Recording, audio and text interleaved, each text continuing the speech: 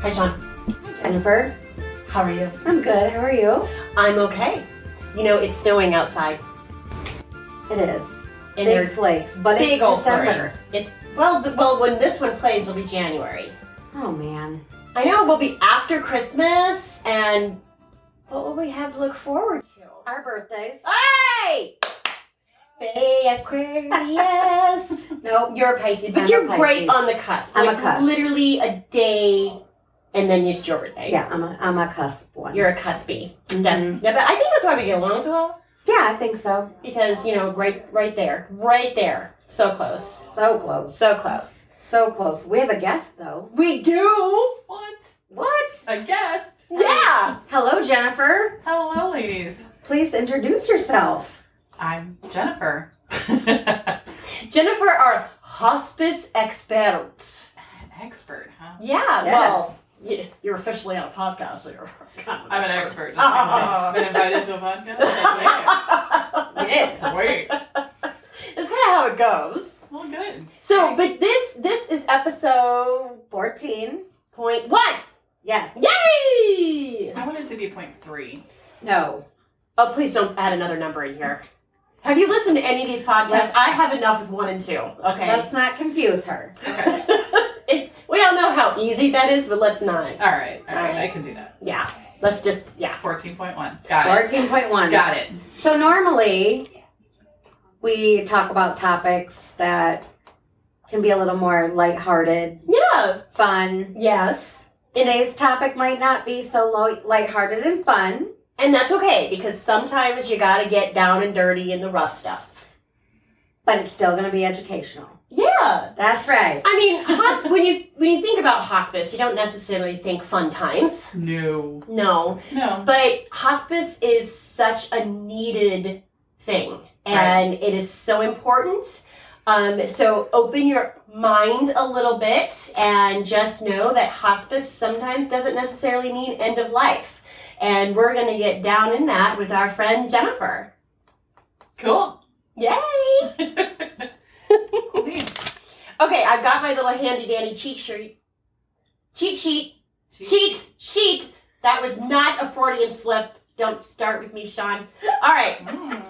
So, tell us a little bit about why someone would need hospice and when you really want to kind of consider that it might be time. Yeah. That's the big problem with hospice. What? Is that, yeah. People think hospice means you're going to die tomorrow. Yes. That, you go on hospice, you're done. Like, it's over, lights out, you're done. That's Nope. not the case? No. It isn't. No. And that makes me happy. Yeah. I mean, you want to be on hospice for a minimum of 6 months. So 6 months. 6 months. That's not dying tomorrow. No. It's not. It's not. When you get that diagnosis, when you get that like terminal cancer, end stage renal failure, your ejection fraction in your heart is like 10%, those types of things, and you're not going to seek treatment, you just want to be comfortable. Yeah. That's where hospice comes in. So you always look at like the natural progression of whatever your diagnosis is would be 6 months. Okay. And then you get hospice in and it's so much extra help. Extra help with what? Like everything. Everything. So hospice can come to your home. Hospice can go to an apartment, can go to an independent living, can go to an assisted living, can go to a nursing home. So you can get help anywhere. You have extra nurses that'll come in and monitor everything that's going on, help with your medications, keep your vitals, help with wounds, like do all of that fun stuff. You can have an aide come in and help with a bath, get you cleaned up, because sometimes as you get closer to that end stage, it's harder and harder and harder to get up, get a shower. Sometimes you got to do it in a bed. Well, I'm sure that, towards that stage in your life, you're not wanting to do a lot, but feeling clean is a big, big plus when you're already feeling crappy. Let's not add to it. Yeah, how many of us have been sick, you've been down for 4 or 5 days, a week, you've had a horrible cold or you can't even bronchitis or whatever, and you just don't even want to get out of bed, and then your first shower is oh, thank you. Yeah. I never want to take a shower, but once I'm in there, right. Worth it. Right. Worth it. Right. I remember being in the hospital for a week, and all I wanted was to wash my hair. I just wanted to wash my hair in those crazy little caps that get wet and get soapy, and then they take it off, and it's not the same. It's not the same. It's not the same. I just had this conversation with my mom, who was in the hospital for a little over a week, and she couldn't wait to get home to have a shower. Yep. Because she too got to have one of those cool little shower caps that washes her hair without her having to get in the shower. Yeah. And if that's what you have to do, that's what you have to do. But if you can have somebody that'll come in and really, help you get clean, that just, I think everybody feels better. Yes. Right. And definitely. And again, just because they're coming in doesn't mean that it's the end. You're dying tomorrow. Right. I mean, we really need to throw that point and just run it home, because just because somebody says, I think that we need to contact a hospice, does not mean it's end of life, because amazingly enough, you can graduate from hospice and get so much better because of the extra help that you no longer need them. Yes, that happens. That does happen. Yeah, more often than we really know. More often than we really need it. Somebody's disease does not progress quickly. Yeah. And, just having that extra help has made them feel so much better that, they graduate. Yeah, because it's getting your medications on time. Yep. It's making sure that you're moving your legs when you need to move your legs. And, because you hear a terminal diagnosis of something, and it's scary. It's scary and depressing. Yeah. Yeah. And this extra smile every day can help. It does. Well, and oftentimes when somebody first comes on hospice, if it is early on in that diagnosis, it's early on that 6-month period, you don't necessarily have to have all of those different disciplines coming in right away. No. So let's get you on hospice. Let's get your pain under control. Let's get your symptoms under control. Have the nurse helping with the medication.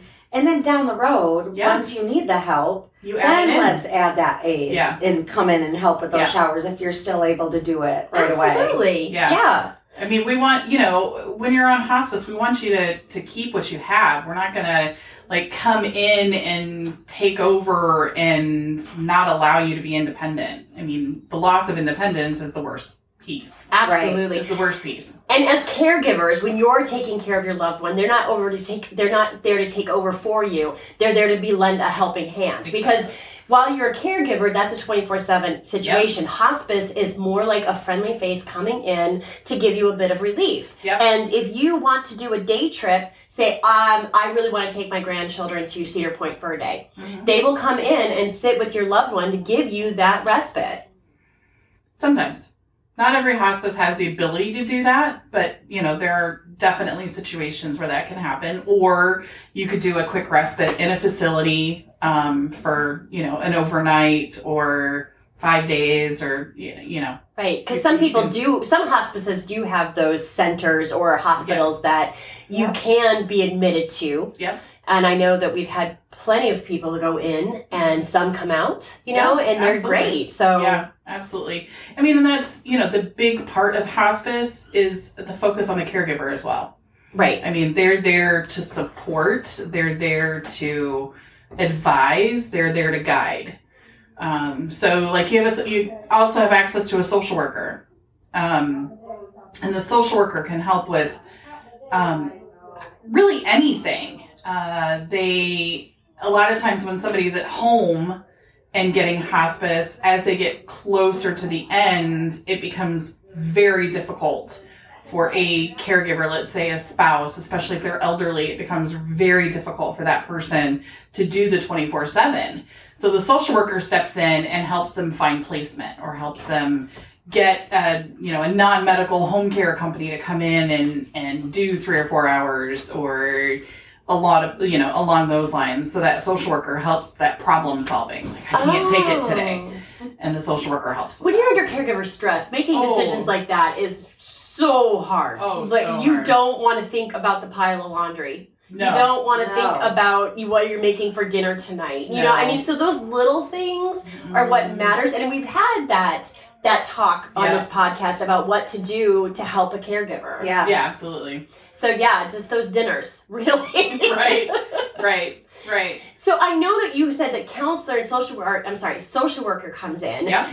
Can they help with counseling at all? Yes. Because again, we talk about caregiver burnout and anxiety and grief and all of that. So what does that consist of? Social worker is there for venting. I mean, how many of us, have a situation where we just have to, you just need to vent. You just need to, it's almost like verbal, just bleh. I gotta get it all out, and that social worker is there to listen to that and to guide and to help problem solve. Sort through it, right? Because that's a lot of emotion. And just to be clear, our lovely caregivers, just venting does mean getting angry with who you're taking care of, and it does mean being a little resentful, and it does mean just trying to get all of these emotions out, because loving them and being angry at them are two separate issues, and they can coexist.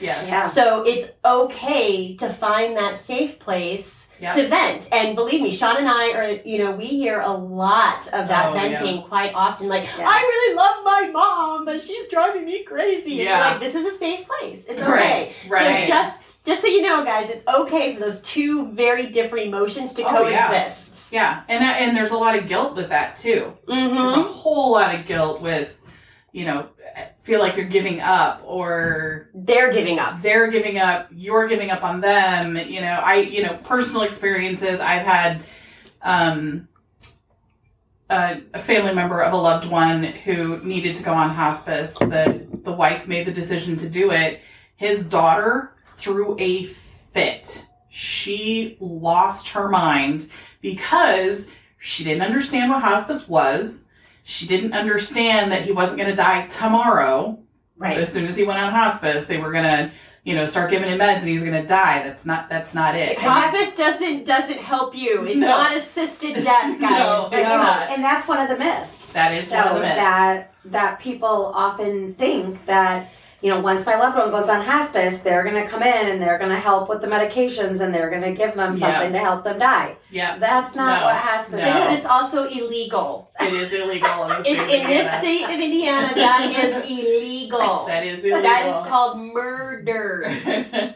I just want that clear. It's not okay. It's premeditated. Right. We're getting deep now. I mean, and I think that misconception happens because hospice comes in and deals with pain.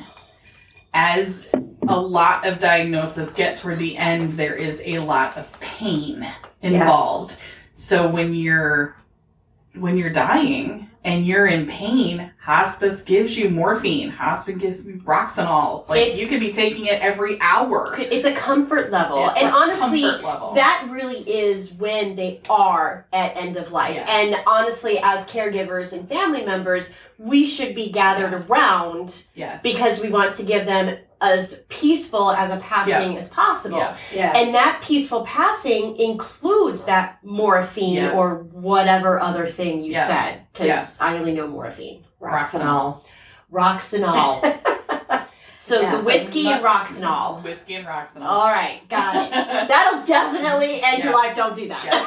Yeah. And when it's time, like I know when my grandma was on hospice, at the very end, there was a lot of pain. Yeah. She was, just sort of tightened up with pain. Yeah. And we had called the nurse, and the nurse came, and she stayed with us for a couple of hours and was giving her those medications every 15 minutes until you could see her relax and she wasn't all tight with pain again. Because, they get to the end and sometimes they just can't tell you anymore what the problem is. They can't.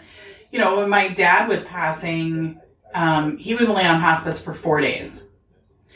And the reason for that was his physicians just kept trying and kept looking for the next thing. And that's what physicians do. I mean, they're fixers. That's what they are trained to do. They are natural born fixers. Yeah. So they're always going to look for how do we fix this situation. And it takes I don't know who it takes. It was a hospitalist actually that came in and said, there is nothing more we can do. And that's okay. And that's okay. And it's hard to let go. So It making is. that decision to get on hospice is hard. Yeah. But your dad did better, right? Yeah, he did better. And we had, he wasn't in pain, but he was restless. Like he just wanted to be moving, was just like The wiggly rally. and, all of that, but couldn't move himself. Mm-hmm. So it was a lot of that. And so we had, the nurses were telling them like, he needs the meds, but he was enough aware that he knew he wasn't in pain. So when they brought him pain meds and said, we have your pain meds, he wouldn't take them because he wasn't in pain.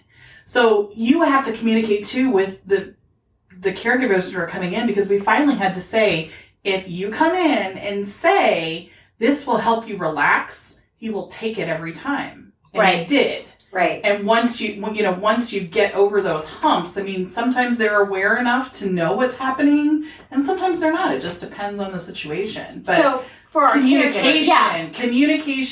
Yes. with your hospice team is essential. Absolutely. You're able, your loved one the best. Absolutely. You know whether they're telling you they're in pain or if he's not usually this movie. Yeah. He's not a wiggly guy. He's not like, this is not his normal. This is not the norm. Yeah. And I'm trying to make this lighthearted. This is a difficult situation. It is. It is. Yeah. But, you have to communicate. You have, like you said, your loved one better than anybody else. And you've already been their biggest advocate. Right. So just continue down to the end. And it's okay to sit there and hold their hand and do nothing else but say they're not ready or they are ready. And sometimes, my lovely caregivers, sometimes you have to say, it's okay if you go. Yep. Yeah. I'm okay. You have to give that permission sometimes. Because sometimes the mommies and daddies and grammies and grandpies don't want to leave you alone. Right. And they know that you're going to be okay, but they don't want to go just as much as you don't want them to. Exactly. And sometimes you have to give them that permission. Yep. And I know that I had to give my mother-in-law that permission. And it was very hard. And, it was her and I in the room with my sister-in-law, and we were just kind of like, we love you, and it's okay if you go. And it was hard. It was hard because we loved her so much. Oh, absolutely. I mean, it's a very difficult situation to say that. And I have found personally, having lost quite a few people, that a lot of times, like, I was adamant that my father was not going to die alone. Like, I was adamant that somebody was going to be with him all the time, and he was not going to lie alone. That man waited till I fell asleep. I'm sorry. I'm sorry. No, you're right. That happened. I was in the room. My best friend was with me. We were in the room. I fell asleep probably within 20 minutes. But you were there. I was there. You were there. He was not alone. You got your wish. I got my wish. But he waited. But I wasn't there. Like, yeah. I wasn't, I wasn't holding his hand. I was, and so that was a difficult pill to swallow. Mm-hmm. But that's what, that's how he wanted it to happen. And so a lot of times it's not how we want it to happen, it's how they want it to happen. You can't plan life or death. No. You can't plan a birth. No. I mean, you can't C-section granted, but you can't plan those kind of things. No. They go when they're ready. When they're ready, And that's that. Yeah. But on the flip side, like, we had an aunt who was on hospice for 2 years.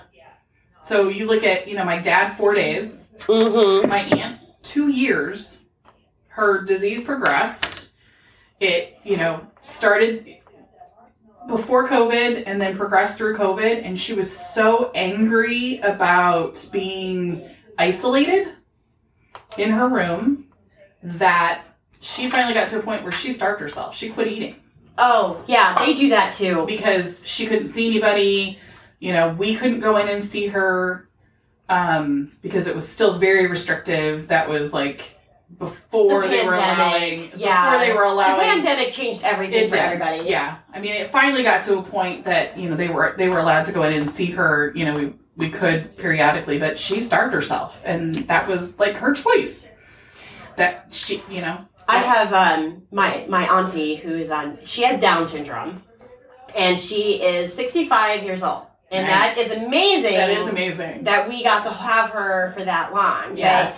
But, the family just announced that they have made a decision to put her on hospice. And I had to, sit down with my parents and go, yes, that might mean end of life for her, but she could hold on because she's getting that extra care. Yeah. She can hold on. Does she have dementia? Yes. Does she barely know who we are? Yes. But her quality of life is still pretty decent because she's eating by herself, those kind of things. I said, hospice does not mean she's going to be gone next week. Yeah. And this is actually a good thing. Yeah. This is because they're going to make her comfortable. You can be a hospice patient and still travel. Uh-huh. You don't have to be homebound. You don't have to be homebound. No. You can still travel. You can take a trip to the casino for an afternoon. Like, you're not, like, tied to your house. You're not, if you can do some of those things and you want to, go watch your grandkids and their plays or your great-grandkids, you know. Hospice is just a helping hand. Yes. And I cannot wait for the next episode so we can talk about all the benefits that a hospice brings to the table. Like those extra supplies or the counseling, and we touched a little bit on the counseling. But I really think that 14.2 will be just as enlightening as this one was. There you go. Look at you. You got the numbers right. I feel like a grown-up. Thank you, Jennifer, for 14.1. We cannot wait to have you back next week. And as always, if you have any questions, comments, critiques, or guest suggestions, please get a hold of us at caregivershenanigans@gmail.com. And if you would like to share this wonderful podcast, just type in caregivers.lol and it will bring you to all of them. And you can share that. So thank you so much. And as always, we love you. We love you. Okay, bye.